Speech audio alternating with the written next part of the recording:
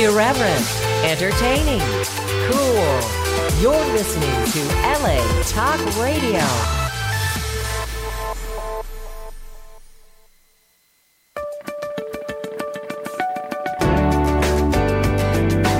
You're listening to All Things Therapy with Lisa Tahir, only on LA Talk Radio.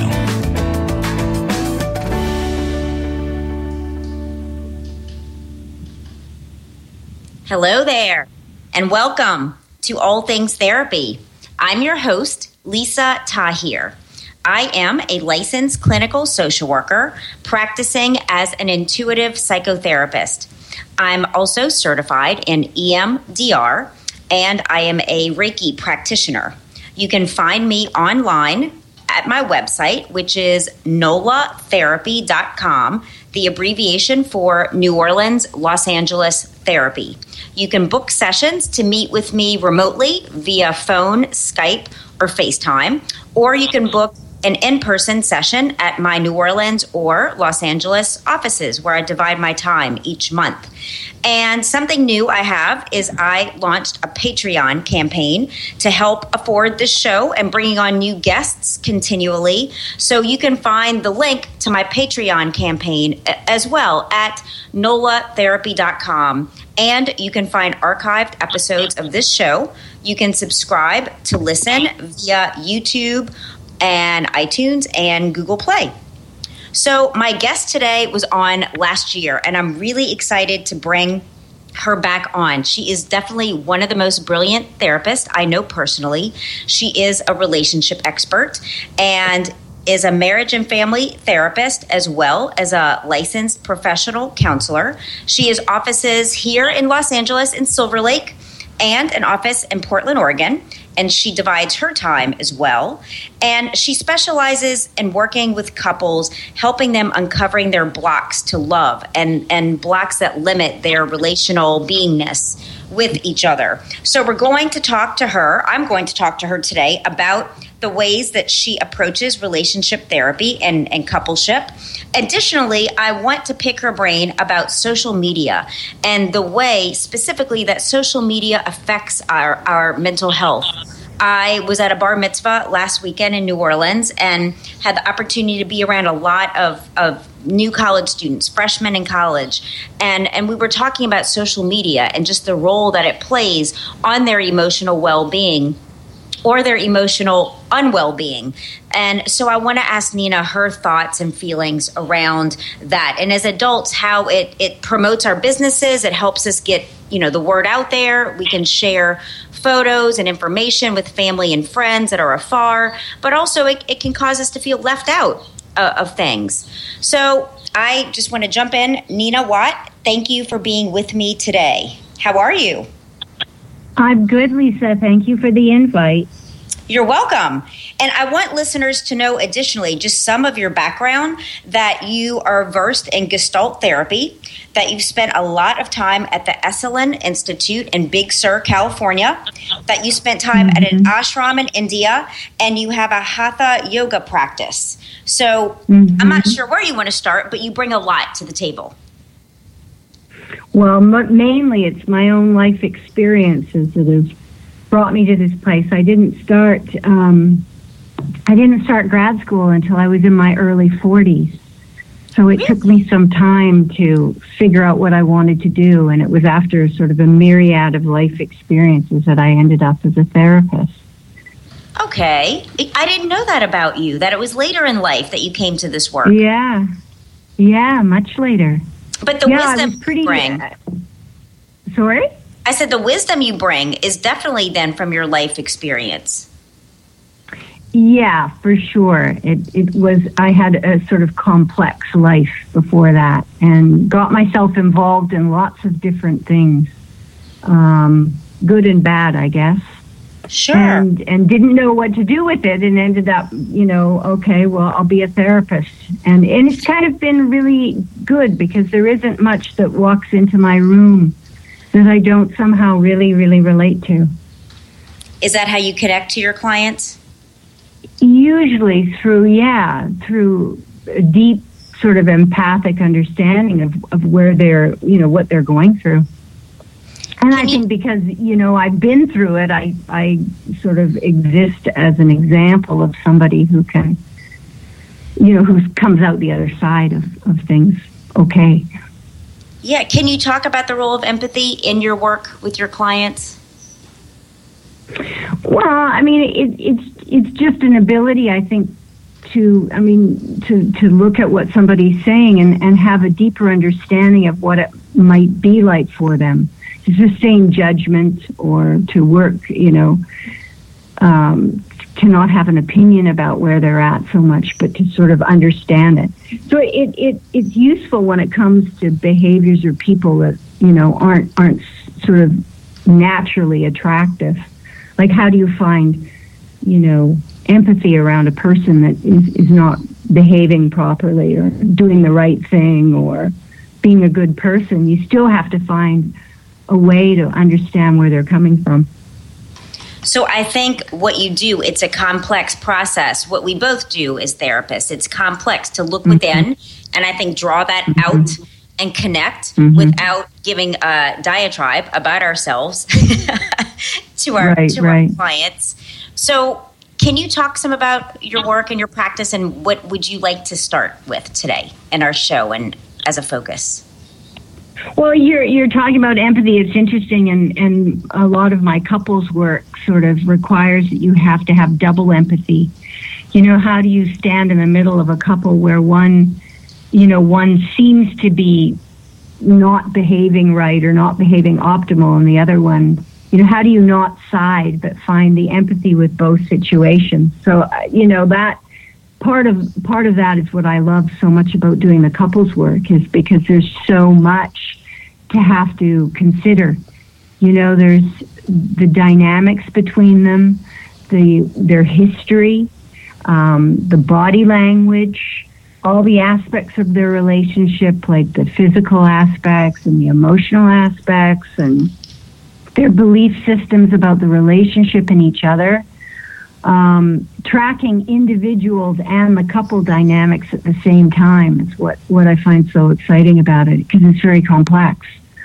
And then you bring, heated emotions into the room, like anger or injustice or jealousy, and it makes for a pretty interesting soup, which is why I like doing that, the couples work so much.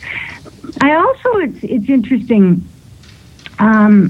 see a lot of men in my practice.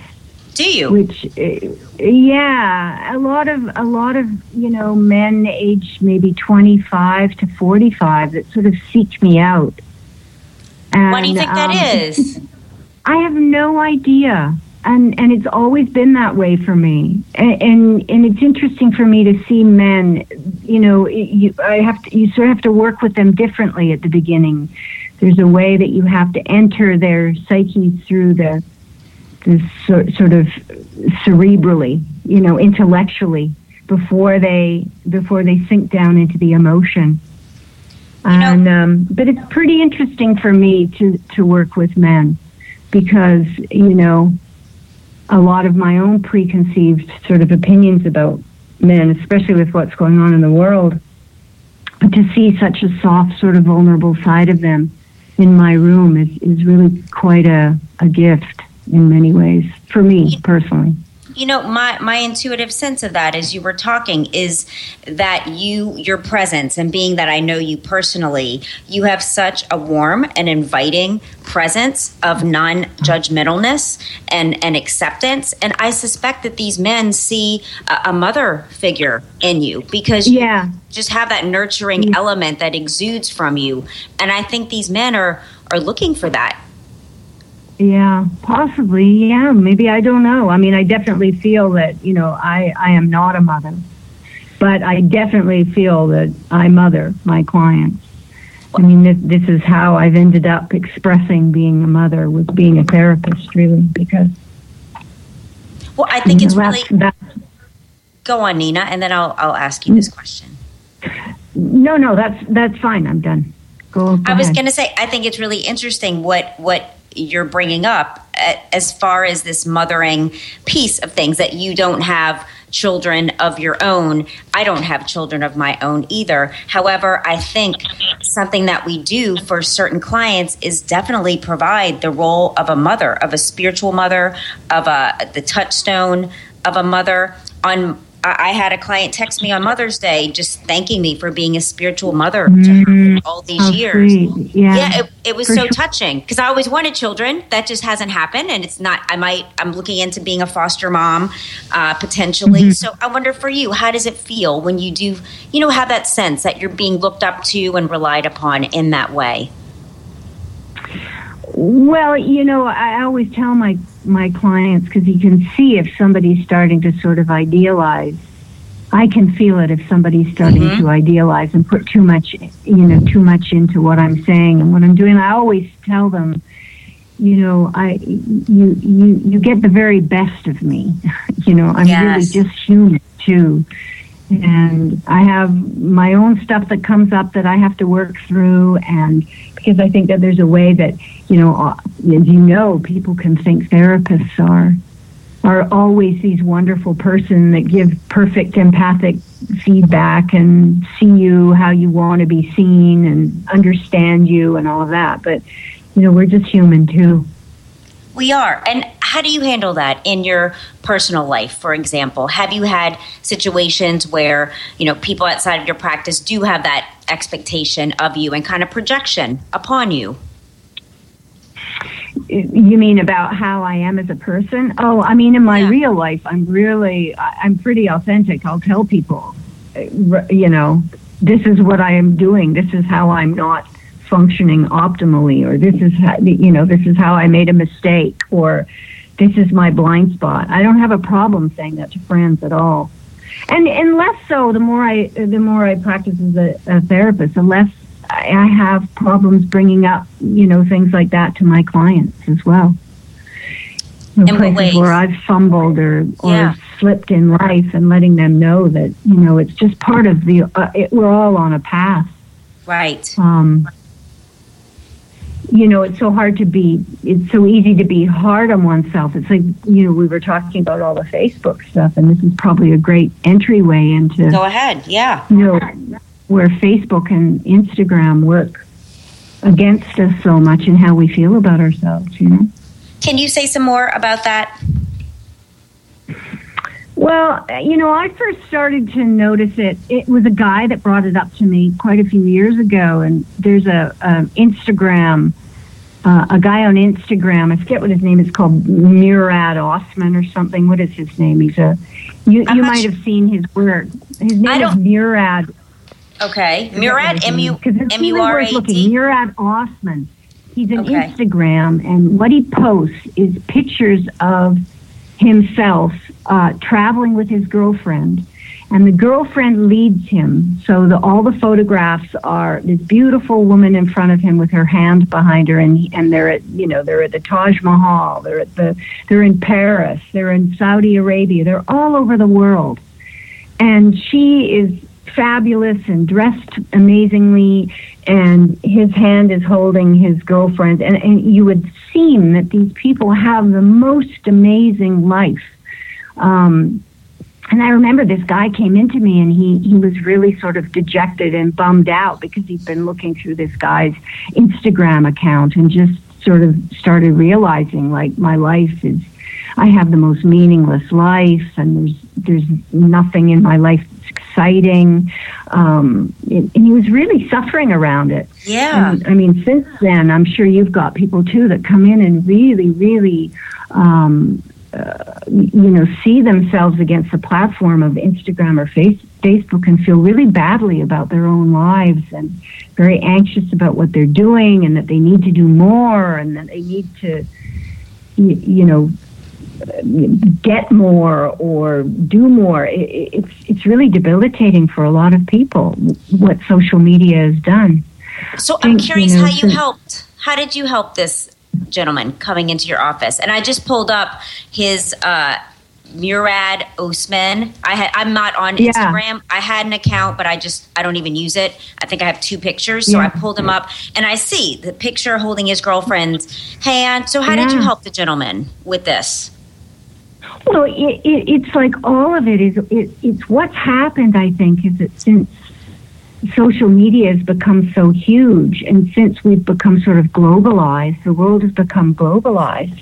That there's a way that a system of ranking has occurred that we're sort of unwittingly caught up in. Like with everything in front of us, we're able to see, where we land in the ranking of things. Who is the most beautiful, who is the most thin, who is the wealthiest, who is the most.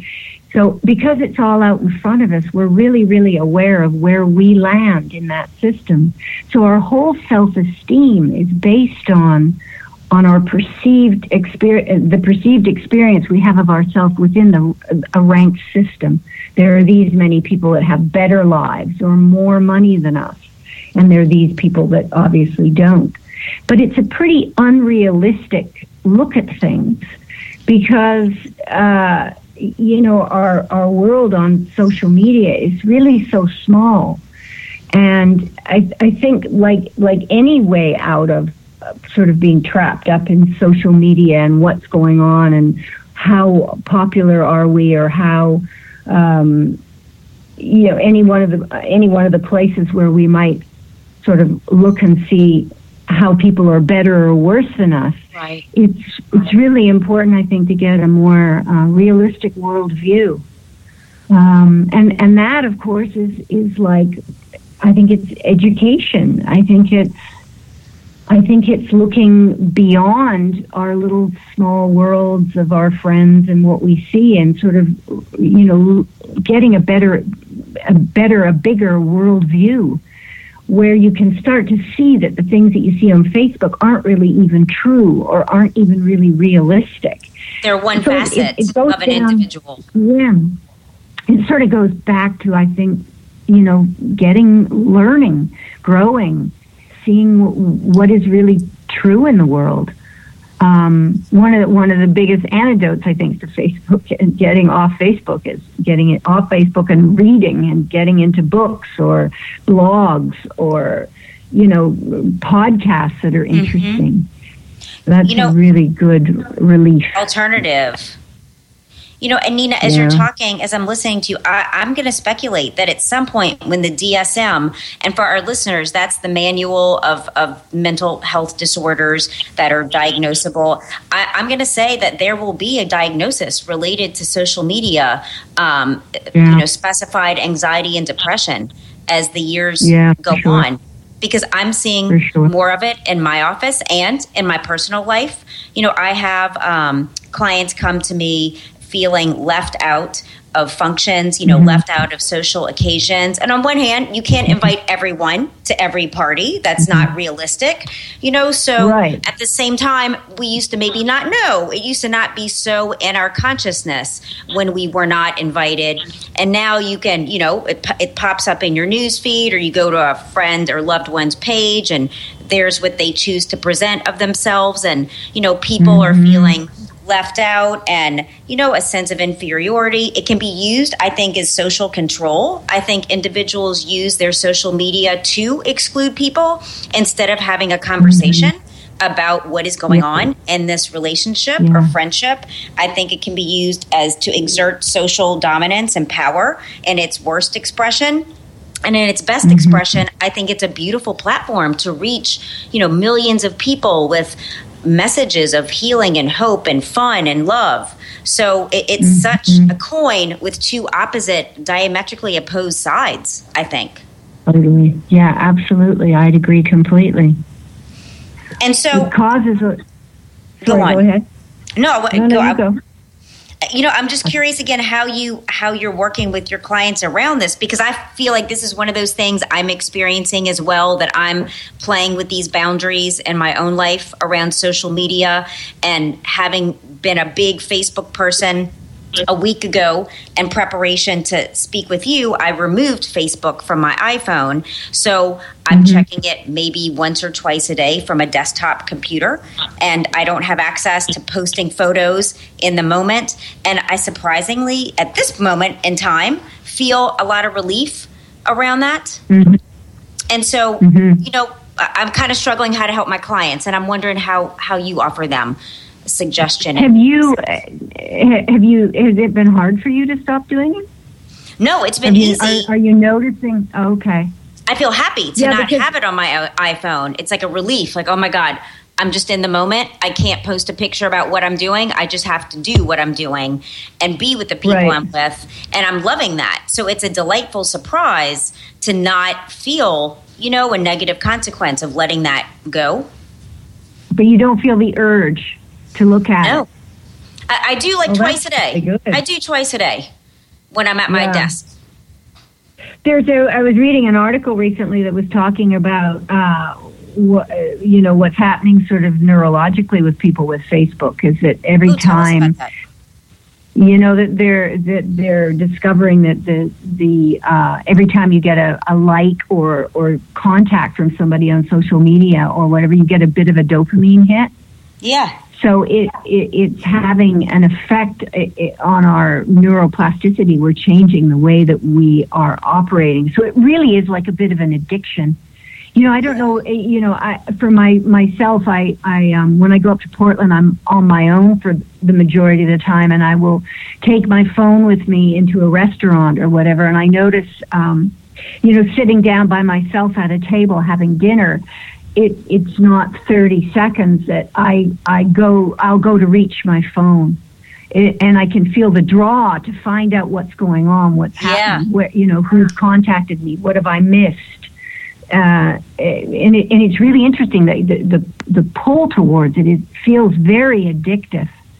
I mean, you can see it. You can see, at airports. And I was driving by a bus stop here in LA the other day, and there must have been 14, 15 people waiting at the bus, and every single person was on the phone. Like, it really is becoming an addictive sort of process. So the first thing you have to do with clients is to work with them about, stopping it, getting off of Facebook, like you said, or not looking as much at these perfectly sort of curated experiences that other people are posting that aren't even real. Perfectly curated experiences. And that in itself is difficult. Yes. Well, sorry, it's hard to get people to stop. It's such a huge sort of sanctioned drug in a way, right? Everybody's got a smartphone, and I was reading that most 6-year-olds have a smartphone. Isn't that crazy? Interesting. I like that you brought up neuroplasticity, and I didn't see that article. You and I both meditate, and I was reading recently about meditation changing neuroplasticity of the brain as well. Yeah. To have peace and calmness. And so I've turned to that in the last 6 months to develop a very deep meditation practice in my life. So I think that's why I don't miss having Facebook on my phone, because I don't know, meditation has kind of replaced that addictive twitch that I had, to be in touch, put myself out there, see what everyone's doing, because I was scared I'd be forgotten. Like, one of my clients told me last week that if you're not posting, the fear is that one might be forgotten and not invited to events and parties. And at some point I had to be like, fuck it. If I'm not invited, I'm not invited. Right. But I'm going to have a beautiful life. With the people that are drawn to me in this new vein that I'm practicing. And I like that you liken it to an addiction. If you can say a little more about that as well. Well, I think it is. I think that you have to use the same tactics as you do if you're trying not to smoke cigarettes or not have a drink or not eat sugar or not over-exercise. You have to just not do it. The bottom line is it's a test of one's will. To stop yourself looking at these things, knowing that they're not serving you, they're not helping you, they're not making you feel good. And I'm so curious why is it some people get so lost into the experience of Facebook where they sort of lose sight about themselves and their place in the world, and that, they imagine that they've got an inferior life, or they imagine that they're not popular, or they're, based on what they see or how many likes they get. And I don't know what causes that. It's like a solitary, I don't know. It's like any thought. Do you have any thoughts? Is it like a low? Yeah. Why is the esteem so low suddenly? When it's Where did this happen?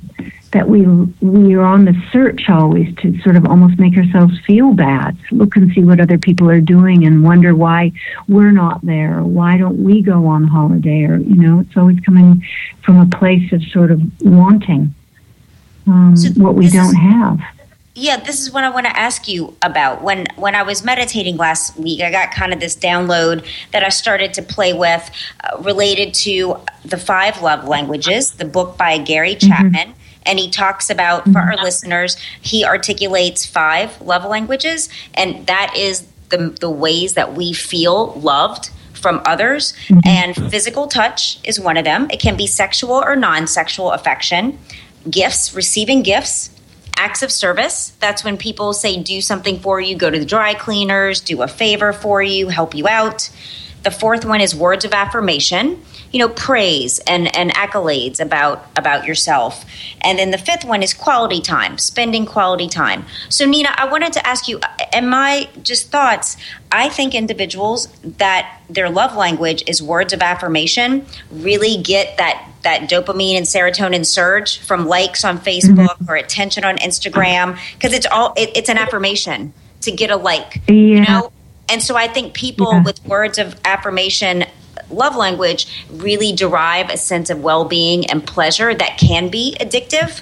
And I just wonder what you think. Well, I think for sure it is, especially with people that have low self-esteem. That there was an article I read recently too about that they're discovering that Facebook is really a place to crank up sort of these personality issues. Like if someone's got low self-esteem, they'll post more pictures of their love life, for example, or their people that are in their world with them. It's also a platform for narcissism, for boasting. You can, some people use it as a place to boast about their work or boast about, this sort of selfie culture really is looking for, to be external referencing, looking for people to say, oh, look how fabulous you look how wonderful you look. Oh my God, beautiful. Like if you look at some of the sort of the selfie culture, the words that are written behind beautiful pictures that people post about themselves, but all of the words are all like 1 and 2 and 3 word affirmations, like, oh my God, you're so beautiful. Wow, look at you. Wow, beauty. So it feeds sort of feeds a narcissistically functioning person, that needs that to feel like they have a sense of themselves. So, Facebook is also acting as a place where people are sort of understanding who they are based on how many likes they get or what people say about their posts, as opposed to knowing inside what sort of human being they are. So I think when you work with people in the therapy office, you try to get them outside of that and into their own experience of themselves, what they know to be true about themselves, and let them feel into sort of a realer experience of who they are, as opposed to sort of a synthetic one that's based on, oh, wow, congratulations, or, oh, my God, you're so beautiful, or things like this, right? The words that you get, or the likes that you get, which are the same thing from Facebook or Instagram. And I'm thinking several things as you're speaking related to you talking about low self-esteem and a way to derive positive strokes, from others outside of oneself is through what's posted, what's put out there about one's life and the image one wants to present in the selfie culture, and just how, it diminishes an individual's ability to have human connection. There's research that I've read about the development of social skills is more limited in, say, the millennial generation than my generation or yours, where we didn't have this texting culture and social media culture. We had to pick up a phone or go see someone in person, and how it really affects our ability to connect. And I think it does cause an individual to become self-focused, which I started to notice. And I believe we're our own best tool. So that's why I'm being transparent today. Like, I'd want to say something on Facebook that's positive. And then at the same time, I wanted the attention for saying something that's positive. And I started to get so self-focused that I couldn't stand it about myself. Like you mentioned that narcissistic edge that I was like, I want to be in my life. And you said it so well, like, to really breathe into that, live into that space. And so I've kind of asked myself to evolve up some. And what do you think about that? Well, no, I mean, I think you're right. I think I had something I was going to say and then I forgot. I was thinking about, how social media and texting and all that has changed the way we interact relationally with each other too. I always tell my people they're not allowed to have text fights anymore. And the idea that people, I remember my young niece told me that in, younger junior high school, that going out really meant that you were having a texting relationship with someone. This is sort of off topic, but this whole, romance is sort of reinvented through our relationship with social media, right? Like everything is so different. If we send someone a string of emojis that are special, that's called romance. And effort, say an effort in relationship would be getting on your phone and texting good morning to your person. And that would be, that's considered like really trying hard at having a relationship. So there's a way that being in relationship with each other has changed. But I think we need to be mindful of saying, like back in the day and when I was a kid, it wasn't like that, which, I try to stop myself all the time at somehow, believing that the way I interacted as a teenager was better than the way they are now. I think it's just really different. And I think that we are changing the way that we interact with each other and what we're how deep we go with each other. And maybe that's part of, the anxiety that's faced with so many, with so many younger people. Although I do think that, everybody is looking for real life, physical contact. Right. With another human being. We want connection. Yeah, and connection. Yeah. But they're just starting it a little different, maybe, whereas, the way they meet up, this whole, it can look very sad from, if you look in comparison to how it was when you were younger, but for them, it's all sort of a new way of interacting with each other. Right. And it's also, the another aspect of this is that it's very convenient, to be able to text someone good morning and make plans and, stay in touch with someone on the other side of the world. There's some beautiful silver linings to, my high school girlfriends, we've been friends, I think, 27 years now. And we have a Facebook group. And we make our dinner plans together that way and send pictures. I see pictures of their kids and I send pictures of LA. And, without that, I don't think we'd be so close at 27 years out. So I love that aspect of social media, how it can, like you said, connect us and bring it together. I think it's being personally responsible. And what are you about to say? I think too, because, people maybe over 40 use it in its best way to connect with family, to find old friends, to let people know. But it's the people that are younger than that have actually sort of, part of who they are, part of their sense of self is about how they're seen in comparison with other people. For them, it can be very anxiety provoking.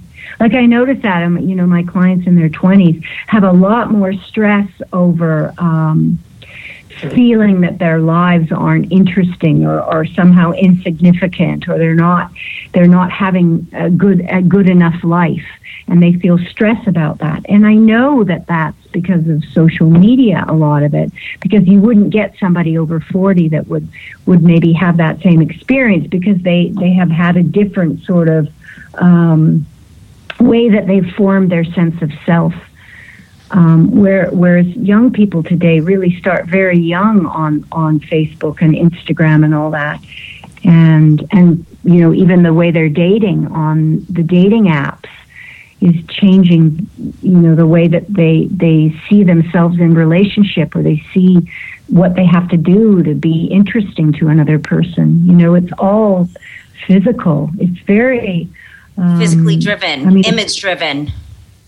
Yeah, it's really, really hard. I think particularly for women, because the social media sort of, what it's done to us is it's opened us up to so many hundreds and thousands almost of people.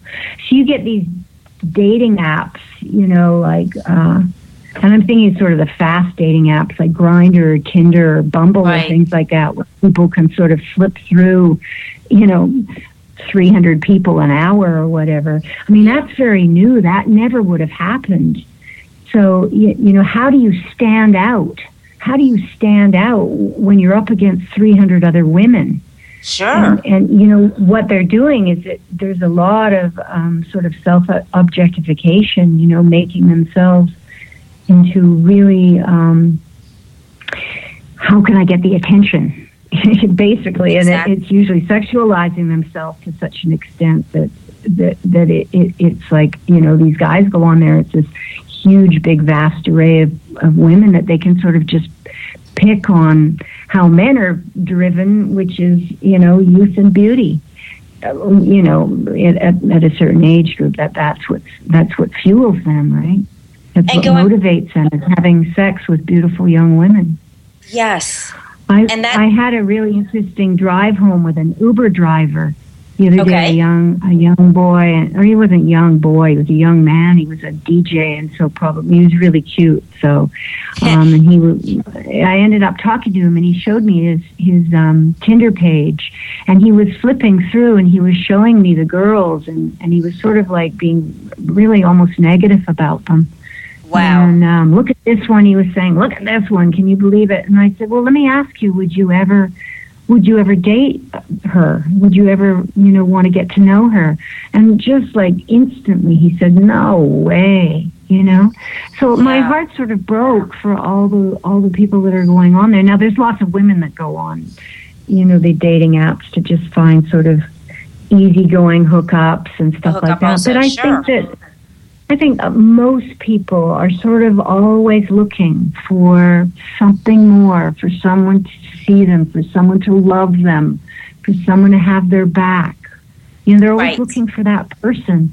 And social media, in this sense, these dating apps are really working against women. Like they're just, they're not going to find what they're looking for. It's really, but it is the way that people meet and mate and have fun in their 20s, right, and even older, and 30s, and even older.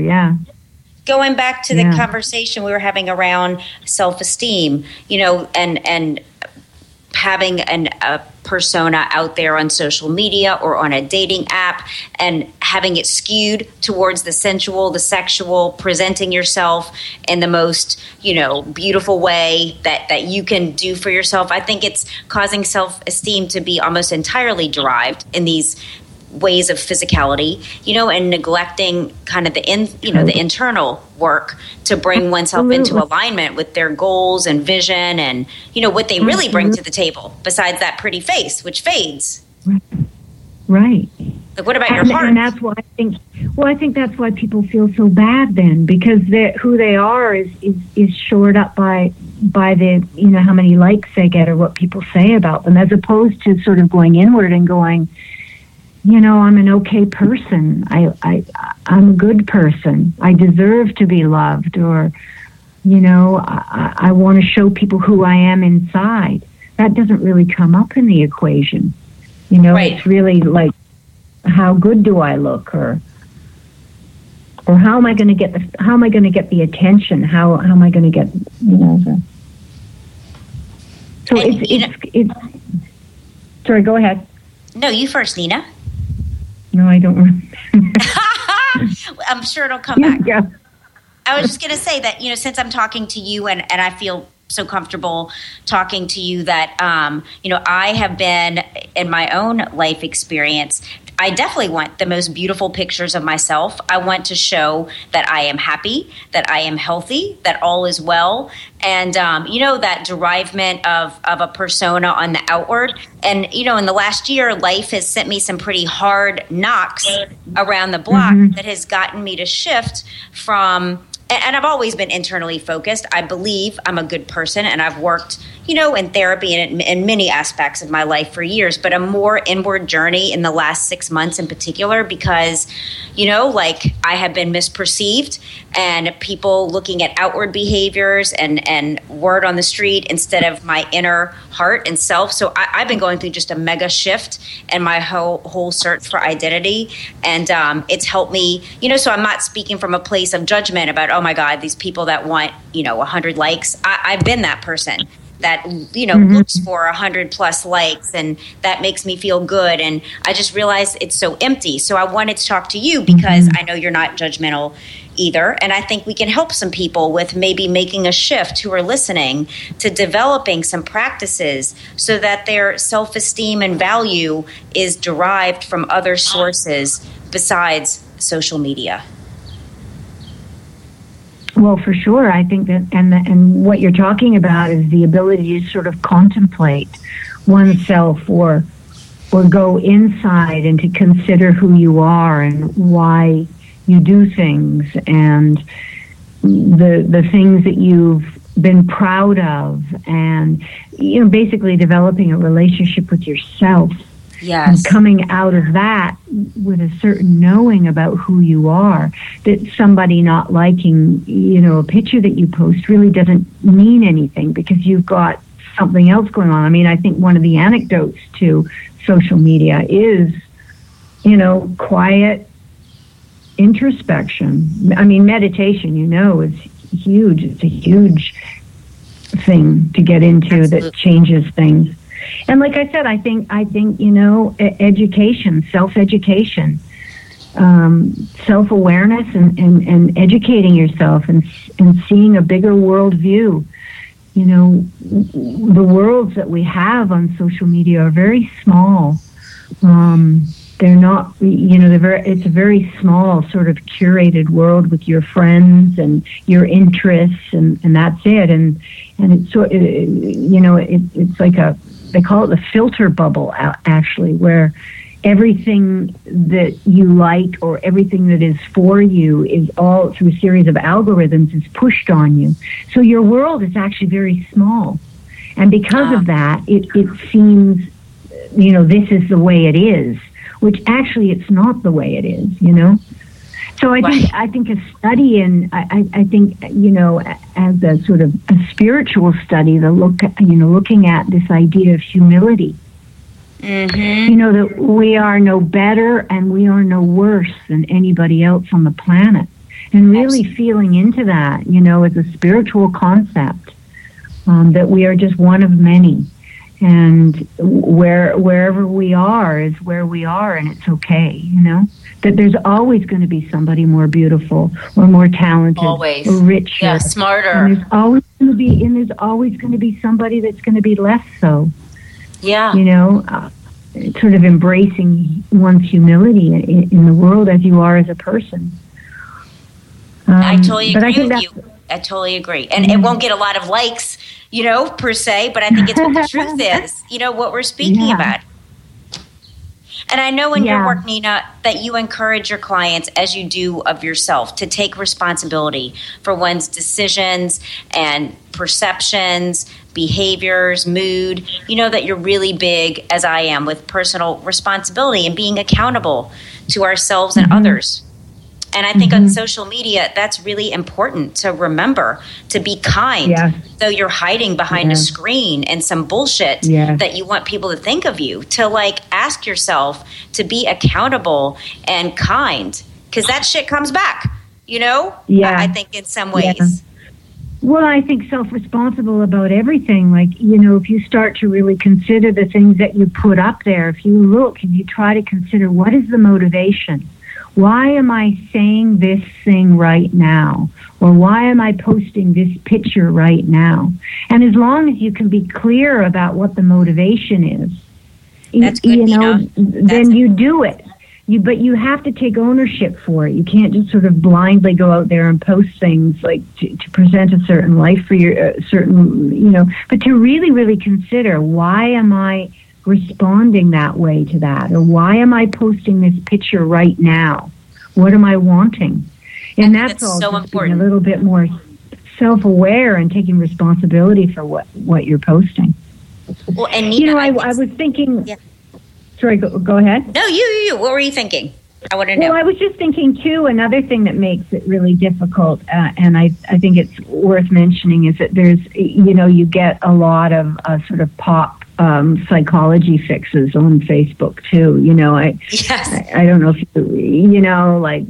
always look on the brighter side of life, and what you think will happen, and you're the best person in the world, and just believe in yourself. All this sort of like easy sort of like self-help stuff, fluffy sort of ways to make you feel better. That's always interspersed on Facebook pages, right?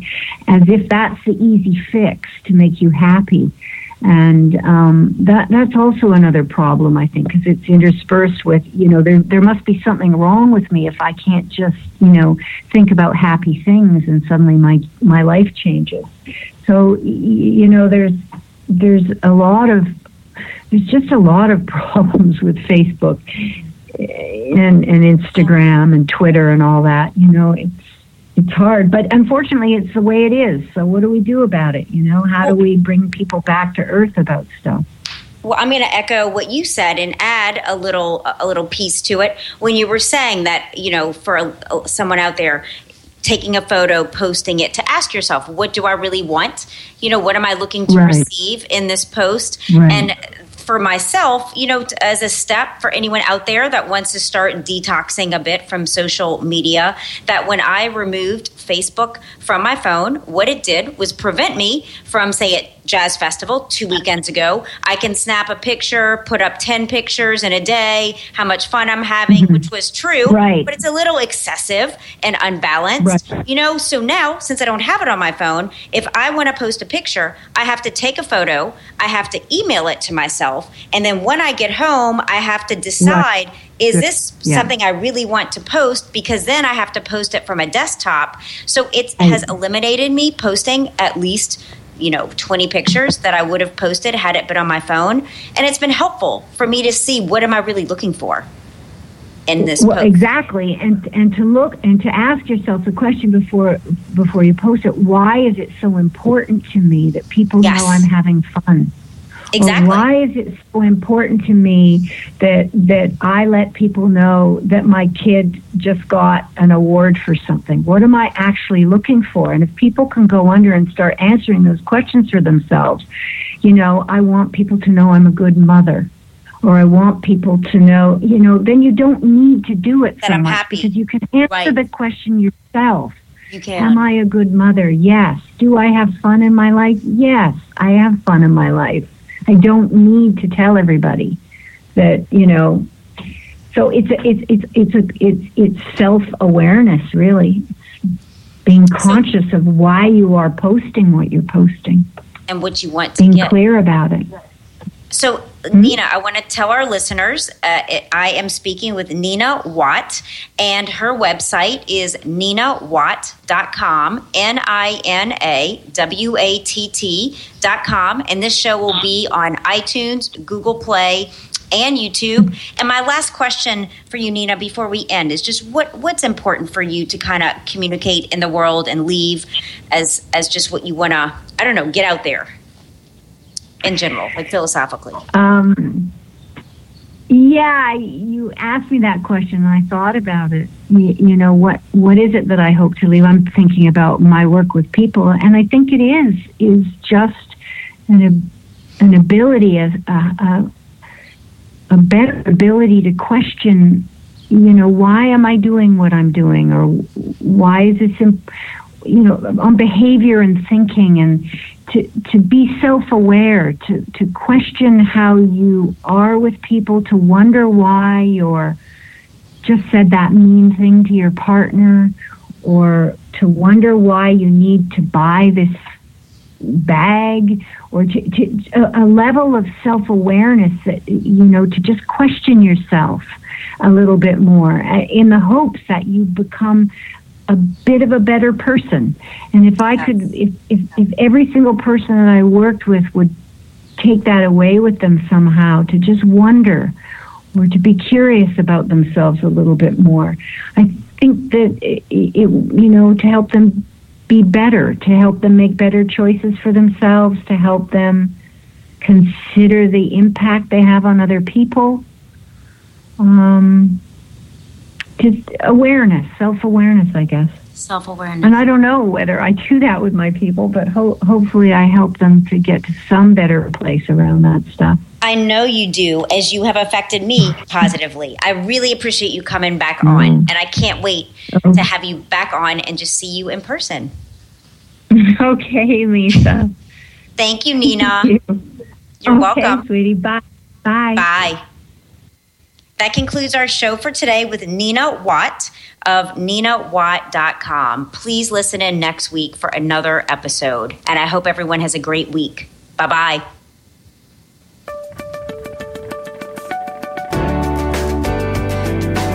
You're listening to All Things Therapy with Lisa Tahir.